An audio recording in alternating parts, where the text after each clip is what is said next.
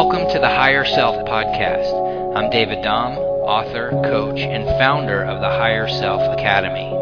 Each week we bring you a person or a message designed to help you begin living more from the inside out, from a place of balance, alignment, mindfulness, and inner peace. Welcome to the show.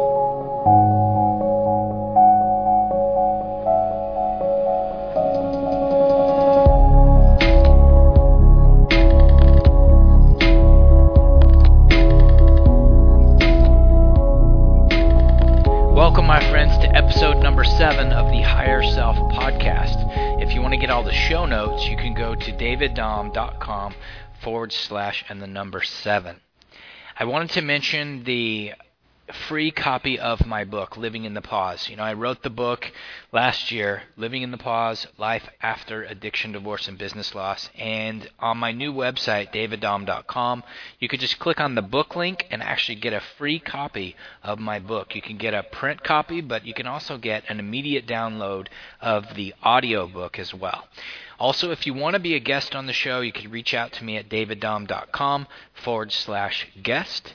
And if you're a teacher and you have an online course that lines up with yoga, meditation, inner peace, self-esteem, mindfulness, anxiety, depression, anything that helps people live in harmony and in balance in their lives, we need to talk. I'm allowing teachers to feature their course in my academy that we're building basically free, so you could get all of the proceeds and you keep those. So let's talk, and you could visit daviddahm.com/teachers to connect with me on that.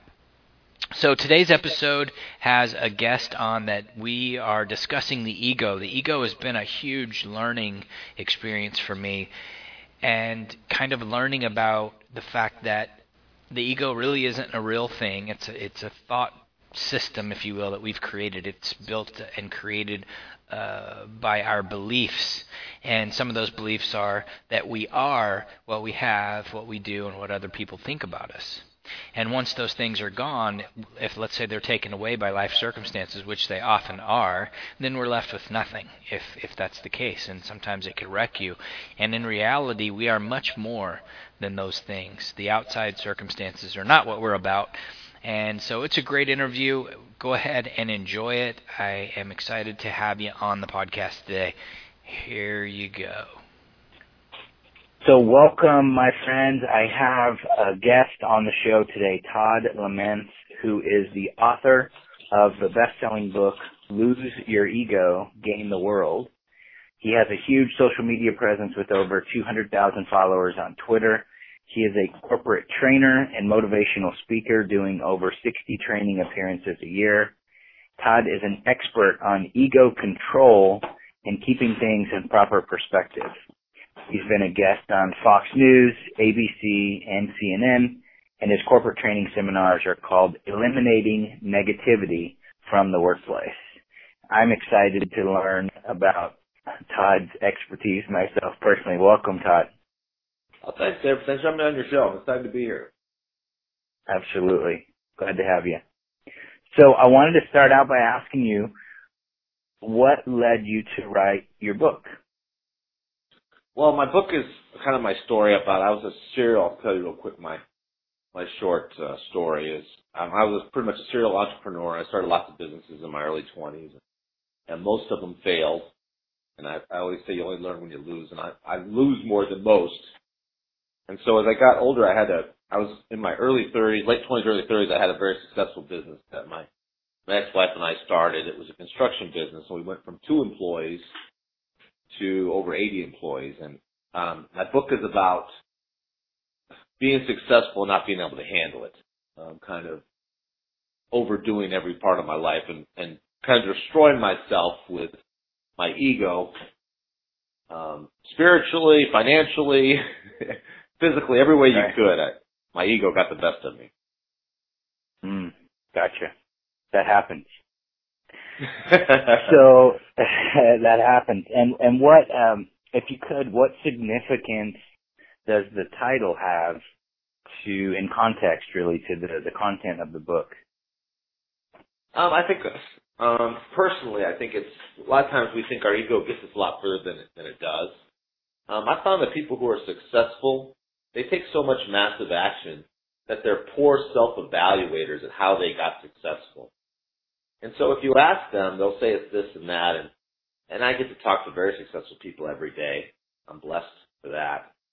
And one thing I always stop them when they tell me, usually when they start telling me their story, they'll tell you how tough it was and how impossible it was, but I always stop them and interrupt the pattern and say, well, tell me about the blessings and the breaks that you've had, because we've all had those too. And that's as much of the story, or the people that have helped you, because we've all had those. That's just as much part of the story as the tough time. Right. Absolutely. So one of the things that I noticed is that you're a specialist in personal accountability in your work, and that is, I believe, one of the most vital and crucial parts of living a productive life. So tell me about your take on personal accountability and how it plays into your work and what you do, and ultimately everybody's life.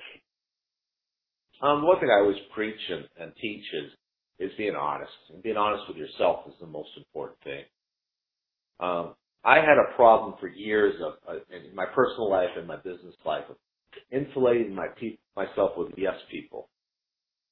And a lot of people do this, and it's based out of insecurity.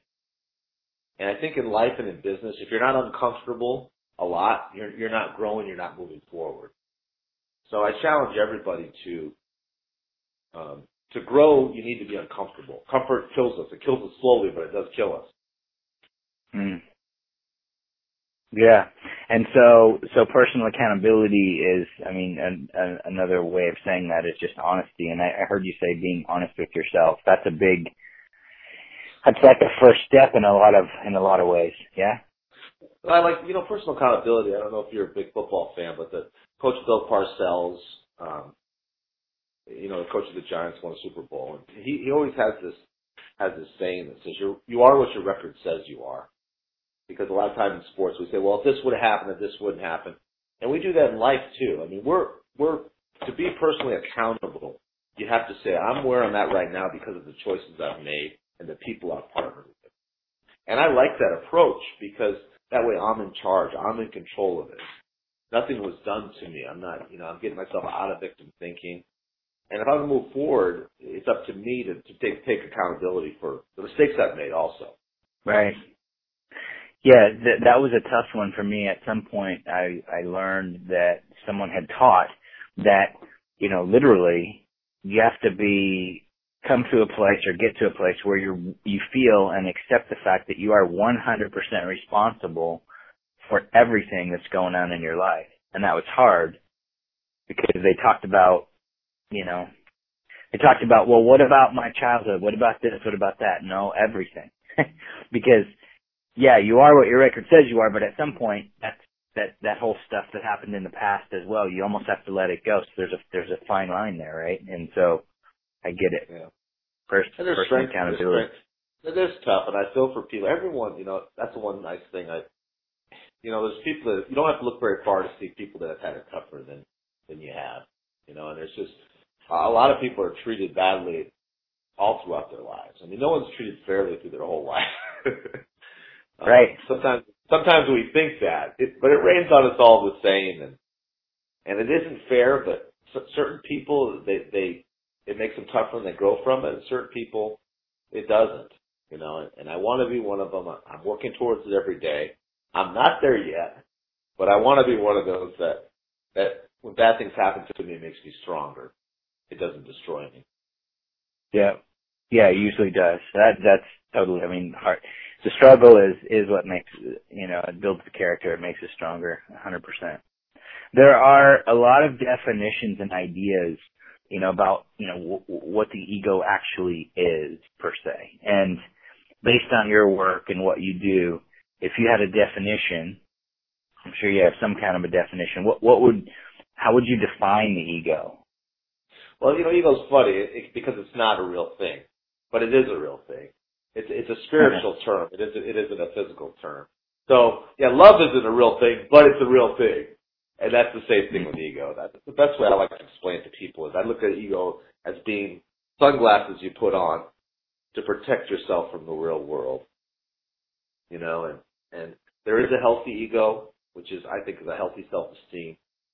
But then there's the delusional ego when you start feeling superior to other people or thinking, anytime you think you're smarter than anybody else, I promise nobody's smarter than anyone else. We're just all experts in our own field. You know, some of the smartest people in the world could change the oil in a car. You feel yourself feeling superior, you're in trouble because you're going to be humbled quick. And being humbled always hurts. It always hurts. We all need it, but it always hurts. Yeah. Humility is huge. It's interesting that you said that the ego is not a real thing, but it is. It's kind of my last guest, G.P. Walsh, is a teacher. He literally said that. You know, it's not a real thing. It's based on our beliefs. It's a belief system, if you will, of things that have happened to us up until this time, and it's what we've built in order to keep ourselves safe, in order to stay out of that. You know. So that it goes right along with that. And it is a spiritual thing, really. It's almost like, okay, yeah, I get it. It's almost like there's this thing there that's got us, or it's kind of controlling us, if you will, but in reality, it's just our thoughts and beliefs and patterns, right? It is, and you gotta be careful of your beliefs too, because your beliefs change over time. As we get older and as our experiences change, there's things that I was in the military, and I thought that was something I believed. I don't believe in that anymore in any way. So I took an acting class at University of Washington to improve my speaking performances, and the professor was a very wise soul. He's directed a lot of different things, and he was talking to us about who we really are, and it really struck a chord with me. He's talking about you're not who you think you are, and he gave us proof. He said, think about how different way you talk to your girlfriend or boyfriend than you talk to your grandmother. You have a different tone, you use different language, and I think about how you talk to your parents, talk to your boss, and they're right, we become different people, so don't be too bought into who you think you really are. Yeah. Getting in touch with yourself, that's a big deal. It's obviously a huge part of a lot of the work that I've done and am doing on a daily basis. That's a big deal, and there was a concept that was presented to me at one point, which goes along with what you're saying, which is, we have two identities. Some of us might have more, but we really have two, right? There's our core identity, which is more of who we really are, and then there's our shell identity. And the shell identity sometimes ends up being that, it's that covering that we use to keep ourselves safe. Or it might be, okay, well, what do you, when someone says like, who are you? It's more like, well, what do you do? People want to know, right. Well, what do you do? And then what you do, right? And then what you do, that becomes that shell identity, and it's like, oh, I'm a banker, I'm this, I'm that. Well, when okay, well, is that who you are? Right, that's interesting. Yeah. Good stuff. Yeah, that's a good. I like that separation of what you do and who you are, not the same thing. That's how you earn a living. It isn't who you are. Exactly. That's the big part. Yeah, that's the big part of the teaching of the ego, because part of what the ego, again, and just is like, some people believe that's okay. Well, the ego is somewhat made up of what I do, what I have, and what other people think of me, right? So we have these confusions. How much does our ego affect the different areas of our life, our work, and our personal life, and spirituality, everything? Do you think? The biggest thing I think, you triggered something in my mind that I like to share with everybody is one of the biggest things I see that people self-sabotage themselves is they do a lot of what I call resume reading. And what it is I think that I am what I am today. What I do every day is kind of who I am. If I used to do something, I don't do that anymore, so I'm not that anymore. So if you find yourself, and I see this in successful people, that I don't see this as such, I like the financial thing's good because you can measure it. Yeah. Sure. That's the only nice thing about financially. But they don't talk about how much they used to make at their old job or the good old days. They talk about where they're going, not where they've been. And I found that to be true about every successful person I know. Not just financially, but in everything. People who are very athletic and very health conscious don't talk about their body when they were 25. They talk about their body where they're going, their goals and stuff, and same with spirituality or financial goals too. They're working on where they're going. And a lot of times when people have had tough times, they have to change industries. And they say, well, I made this much at my old job. Or they're starting a business, and which one makes me scream when they do that? They talk about those salary at their old job. Well, that has no relevance on where you're going or what you're going to have to do. Because you can make 10 times your salary in your new profession if you decide to, if you're willing to do the work. But not if you keep focused on how much you used to make and how good looking we used to be. Right? Yeah, that's interesting. That's a good point. That's a good point. When someone says, what are you doing, or what do you do, what's going on in your world? Well, back in 2008, back in 2009, I did this thing, and that's like one of the last things that somebody could hold on to that was great, or that they feel warranted their worth, and that's an ego thing, and that's interesting because it is part of. You're absolutely right. Yeah. They weren't just worth a lot then. You're worth a lot now. You're worth more than you were then. Because you're wiser and you're older and you're better. Right. And the ego is because it's tied to like outside things. It's not tied to the inside worth in many times. It's almost like it's competing. Someone said, well, I haven't got rid of my ego, I just partnered with it. It's kind of like that. It goes along with what you said, There's a health. Use that. You should, yeah, I borrowed it. So someone said that, and it's like, so it makes sense because, like you said, there's a healthy ego, and let's touch on that for just a minute. We talked about it briefly, but self-esteem. So how is a healthy self-esteem tied in with a healthy ego? And I guess that begs the point, which I think you said, there is a way to use the ego in a healthy manner, in your opinion, or there is such a thing as a healthy ego? There is. I can give you an example of work supervisors and bosses. I think that I recognize more, I learn more from pain, and I only learn when I lose, and I'm more human than most. But I notice a lot of times with supervisors and managers that they take the approach of everyone I work with is incompetent, and if everybody would just do their job, wouldn't life be better? Mm-hmm. As opposed to the one that really works, which is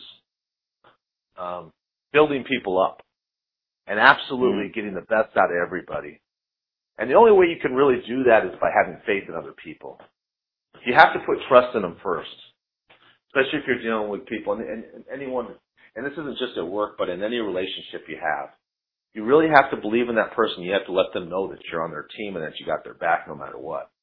And when you do that and you really believe it, and sincerity shows. So if you don't believe it, don't say it, because that's just stupid, because it's not going to work anyways. But you'd be amazed at what you can get out of people if you put them in the right position and you actually believe in them. They are going to go far beyond your expectations.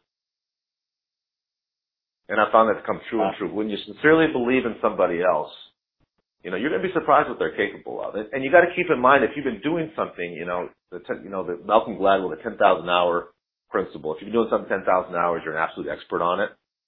Yep. You got to remember that you've seen this movie 10 times, you've read this book 10 times. This person hasn't. So keep that in mind when you're dealing with them. You got to be patient, and patience always pays. It always does. Yeah, I like that. Belief and faith. So it's like managing from the work aspect. That's like managing, there's a managing by fear, and then there's the opposite. I definitely see that as what you're kind of referring to. And then in any relationship, that's good to know. I love that. You let somebody know you have their back no matter what, but then you got to go back to the honesty thing. Don't really say it if you don't mean it. And if you don't mean it, then you need to check yourself anyway in certain relationships, right?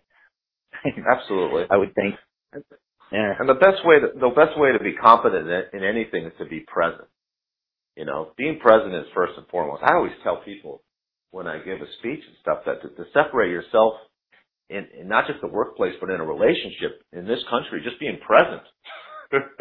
You separate yourself from 98 out of 100 people. And so that's equivalent of just showing up. Showing up is a big deal. And it makes you successful, you know. Yeah, being present. Being present allows you to listen, which is a lost art. It is, and it was hard for me. I joined Toastmasters, and it's a communication class, and they have all over the world. And it's for public speaking, but it's more for listening. And I've seen it take people who are painfully shy, who would have a heart attack before they get up in front of a room and speak.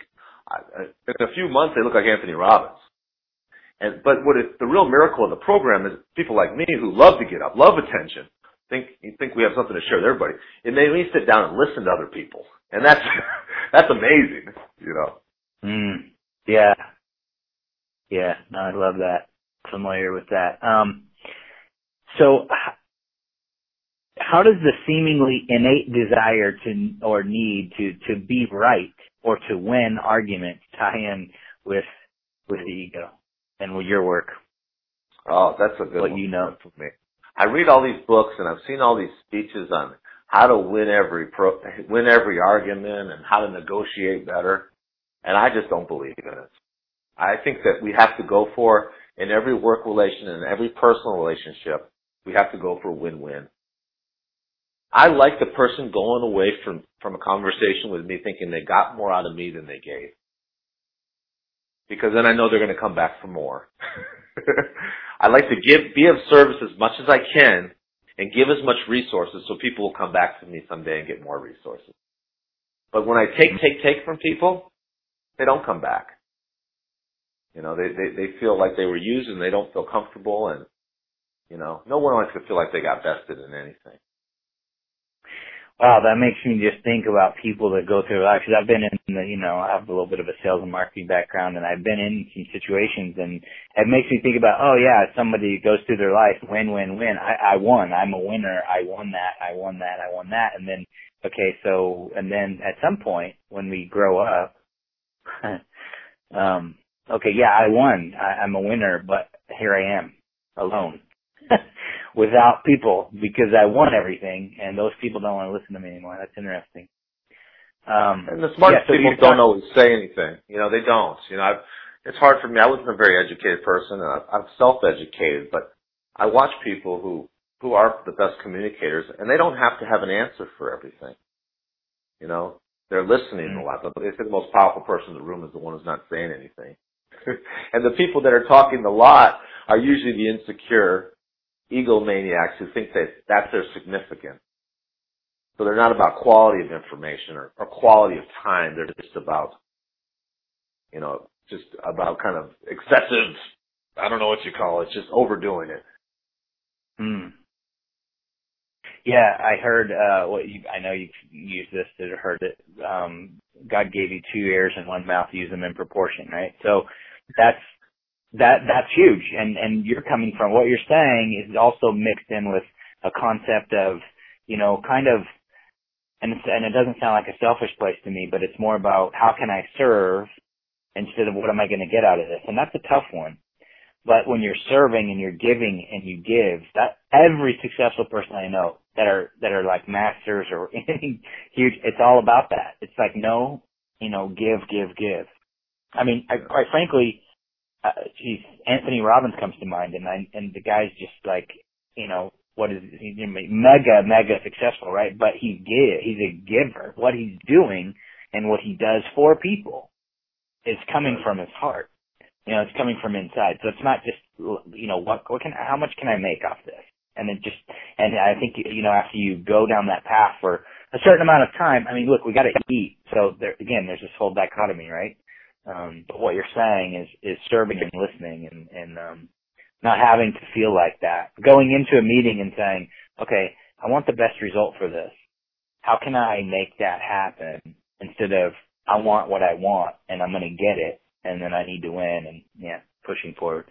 I love that. I appreciate that. One of the experiences I had was going to different, trying to take away things. I had an experience where I visited different churches if I moved to a big city.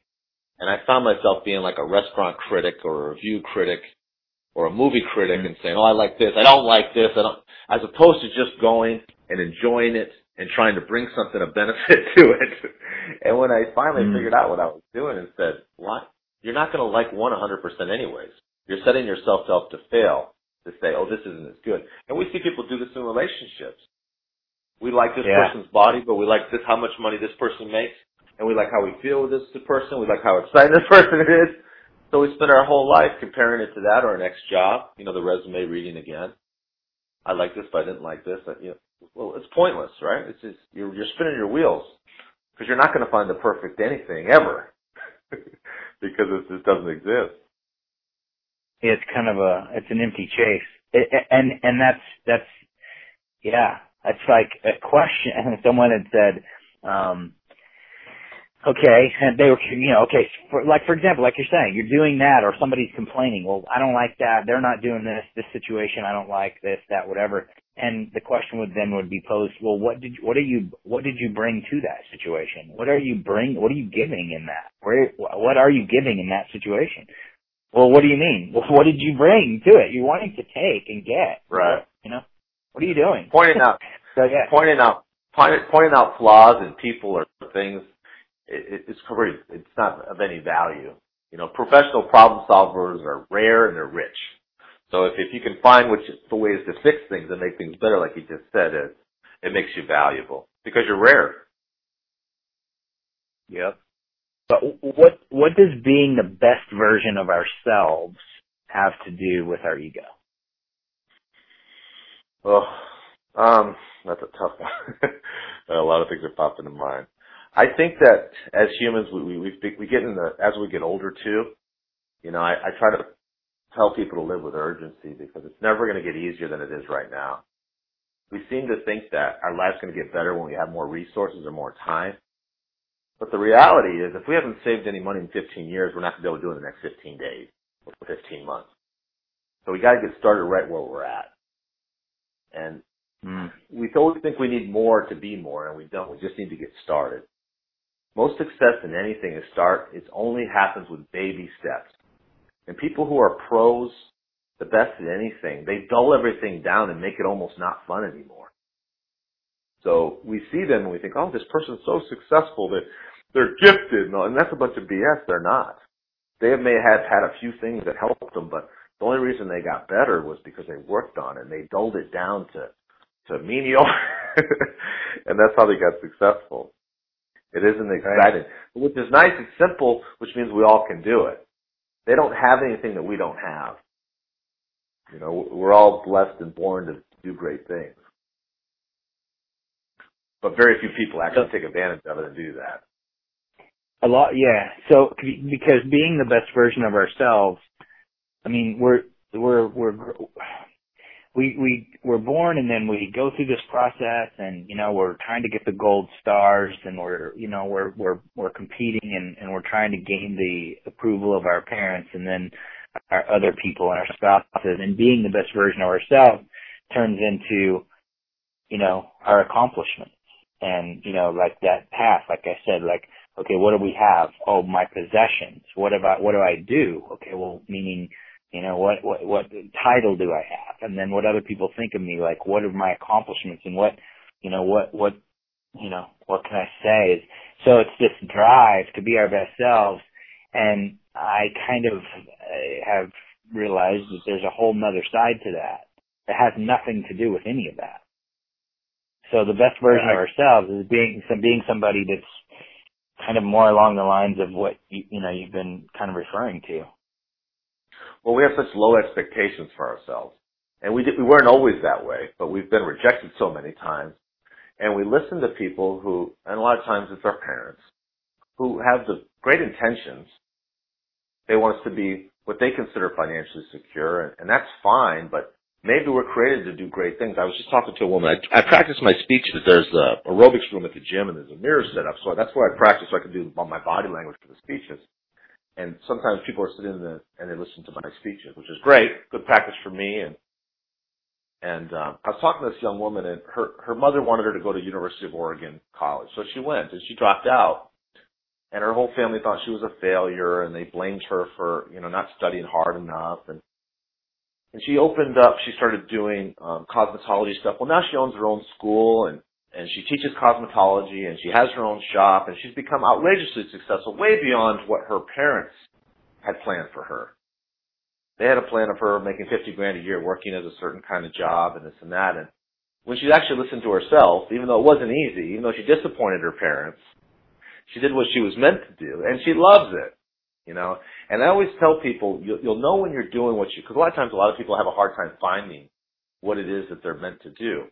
And I tell them this, I say, if you, after work, you go home and you watch YouTube videos over this thing, over and over, and you show it to all your friends, and they think it's stupid, but you still show them because you're so interested in it that you think everyone must love this.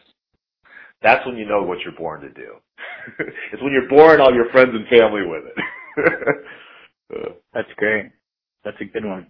Well, now that we're on that topic, let's touch on that for a minute. The idea of purpose and passion and what I'm meant to do. I mean, I'm sure you probably speak to people a lot that very well might not be doing what they were meant to do or what they're passionate about per se. And I'm assuming you try to help them learn how to have a little bit of passion in what they're doing in the moment instead of trying to live in the past or the future. But that whole concept of, I mean, it sounds like to me that you're doing what you love. And that didn't just happen by itself. I mean, there was a path, right? There is. And I think what I always talk to people, and when I try to encourage anybody, is I try to say, what would you do if you couldn't fail? You know? And what I've found is I always try to tell people, too, it isn't resources. Everyone always thinks it's resources. But what I've found with people with more resources, what do more up there? They waste more. They waste more. It's the people who are eating macaroni and cheese that are the ones that become super successful. And anyone who's ever worked with somebody will back me up on this. The people in your field, if you've been doing your field for any period of time, the ones that become the most successful are never the ones you thought would be. They're never the most talented or the smartest. They just seem to grit it out and stick with it. And that makes us encouraged that the average people have an advantage. When something becomes easy to you, you seem to take it for granted. You don't have to work as hard as everybody else. You don't dull it down. You just show up on game day. You don't do as much of the practicing. But those people who are persistent with the practicing, you know, and the one I always tell everybody is work is just meant to pay the bills. If you think you're going to get successful at work, you're not. That's just going to get you by. The people who get successful, even at in the same careers they're in, they're taking classes after work. They're doing extra studies. They're networking with people after work. Those are the people that become super successful. The 9 to 5 or the 9 to 8, well, you know, nowadays, that's just going to break you even. Yep. I'm glad we opened up this topic a little bit because you're preaching to the choir, and I think you know, everybody that's listening to this will get something out of it. You know, I had just real briefly, I had that idea, right? Okay, well, I'm working to pay the bills. I had a family, I had to support people, I had to do stuff, so I worked and I worked to pay the bills, and then after work and on the weekends, I was hustling to build a business on the side. Because I thought, oh, well, I'll build this business and then I'll make enough money to where I can quit my job and then I'll, you know, hire somebody to replace me. And then after that, then I'll actually live my passion and spend more time with my family and live my dreams. And I'm telling you, man, it never worked. And here's the reason why. Because the business I was trying to build on the side, it wasn't my passion either. It was just a business to make more money to try to replace the money that was being made. It was this rat race cycle that was insane. And so you gotta, at some point, I love what you just said. Work is just meant to pay the bills. Understand that. But then look, what do I love? Almost like, and this sounds silly, but what would I do if money was no object? What would I do if I wasn't getting paid? What do I really enjoy? What juices me? What do I enjoy? What thrills me? What gets me excited? You know, which is again, it's a passion worth pursuing. Is trying to find that, and it's not necessarily always easy, but when I talk to people, go ahead. Well, I saw a great speech. One of my favorites is Grant Cardone, and I saw him live in Las Vegas, and he was up there talking to a big group of very successful salespeople, and he said, you know, you guys make $100,000 a year and you think you're rich. He says, you know, you pay half in taxes, after your mortgage and this, you live paycheck to paycheck. You know, you still owe 30 years on your house. You say, well, I think you're that successful. And that really stuck home to me because I always thought, and it's moved up through the years. When I was in high school, I thought if you made 40 grand a year, you're rich. Then when I got a little bit older, I thought 80. Then I thought, well, if you make 200 grand, you're rich. Well, of course you're not. It's not that much money. Not with inflation and how much everything costs. You know, if you got injured and couldn't work for 3 months, most people they'd lose everything. Their houses, their families, or everything. You know, and if our marriage is based on our income and our housing and our security, and we only have a month or two of that, you might not be as successful as you think you are. And I don't say that to make anybody feel bad. I just say it so people will maybe wake up and think, well, maybe I need to do more while I'm young and while I have a chance, you know, because we only have certain kind of years where we're going to be the most productive, where we have the most physical energy. And people always say, oh, well, there's Colonel Sanders. And yes, there are a few Colonel Sanders, but that is a small percentage of the people, you know, who still have the desire and the hunger when you're in your 60s and 70s to still be chasing dreams. Yeah. And there's obviously something to be said with that, because you nailed it. I mean, if our world, right, is kind of tied up in our ego, which again might be this whole concept, right, of what I have, what I do, and what other people think about me, and then you lose that because it's all tied to a job or something, then you're screwed. And why? Because you're not doing anything that you love. I mean, so that goes back to this passion thing, you know. You gotta kind of find something that you really do, because ultimately you can make money doing what you love, but sometimes it's a hard road. Not sometimes, it's always probably a hard road, you know. And harder than it's ever been, because there's more competition. Margins are smaller than they used to be. And I don't care what anybody says. More competition in any business affects your profit. So you got to do more to make less. And that gets old fast too, you know. Yeah. I had a question here about your work. I'm sure you have done and do a lot of work with businesses that include, you know, managers, and you've mentored CEO level executives. I mean, how much of you know, kind of spinning things, and we talked about it a little bit, but how much does that affect, you know, how much does the ego play into dealing with those people and kind of helping them make a shift or make changes in their work, what they do? And my experience has been, David, that the people who want to get better will. And then there's other kind of people, when you bring up that you're in personal accountability or business accountability, they'll roll their eyes and say, well, I know somebody who needs that. And that's the challenge, is the latter person.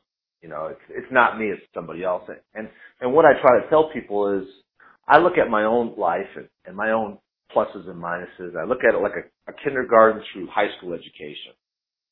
In certain subjects, public speaking, I'm a senior in high school, or I'm in a community college.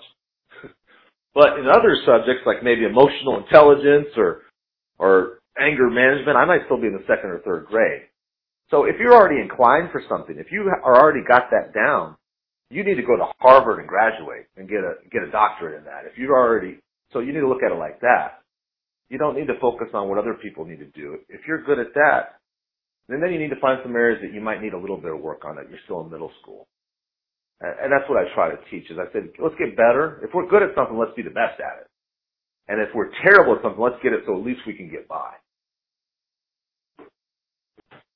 How much do you think, talk to me about the ego in the present moment, because we talked about it just a little bit. How much does that kind of tie in, like being in the moment? You know, speak to that, or the future, the past. We touched on that a little bit. So what do you feel the ego has to do with that? Well, the ego in the present moment, like someone's ego.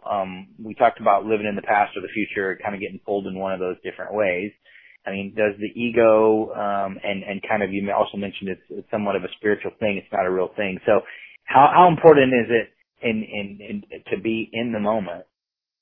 For being present and moving forward, you know, honestly based thinking with your ego, it's being your best self.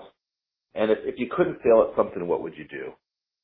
And I don't really talk a lot about money and careers because that's stuff you can kind of measure, financial success in that. But if you were to create the perfect you, and I don't believe in perfect balance. A lot of people say you do have to be balanced. I don't think it exists. I think to be successful in anything, you have to be obsessed a little bit, a healthy obsession. And you notice that people who are really into certain spiritual goals or relationship goals, sometimes their work suffers and vice versa. But you really got to figure out what it is that's going to make you happy and it's going to pay you the long-term benefits. That you're actually, I have a friend, he lives down in California and he has 8 kids. And he makes a good income, but when you have 8 kids, all the money's gone. And he goes to Six Flags. That's their big thing. They go, well, you live in Southern California. You can appreciate this. They go Six Flags all the time. But they don't like to go when there's long lines, and they live right there. But one year he got 3 tickets from work to go. So he had to go during the busiest time, the longest lines. And he gets in this line, and the line's, at the end of the day, it's the biggest ride. The line's going off forever, and the line keeps moving. They're making some progress, but it's been hours. And finally someone at the front of the line they were in turns around and says, hey, this isn't a line. So what happened was they just got in line behind other people. And what this story is, it's an example of what we do in life. We just think that we're in a line. We're not even in a line. We're just somewhere. We're just existing. We're not thriving in anything. We're just surviving. And we weren't created for that. God wants better for us, and we deserve better than that for ourselves and our family. That goes to speaking to the idea that we are much more powerful than we believe that we are. Yeah, I talk about the worst letter. There's a swear word in the English language that everybody uses. They use it about their kids, themselves. We're proud of it. We say, oh yeah, I could do that, but I'm just lazy. I mean, everybody says that now. And it's like, I don't know when that became a thing to be proud of, but that's the way they say it. They say it with pride. Another thing people say they're proud of is being OCD, like that's something to be proud of. The over-clean thing. When you have other parts of your life you need to be working on and cleaning up. You're scrubbing down the sink, and you think, oh, that means I'm really clean. It doesn't mean that. It means you're obsessed about the wrong thing. It's an unhealthy obsession, and it'll get you absolutely nowhere. And the same thing with laziness, Cleaning the wrong thing. Yeah, no, I don't know when that became a thing either. I think that has to do with, just kind of just resting on your laurels, or just kind of, okay, well, I'm good. I don't need to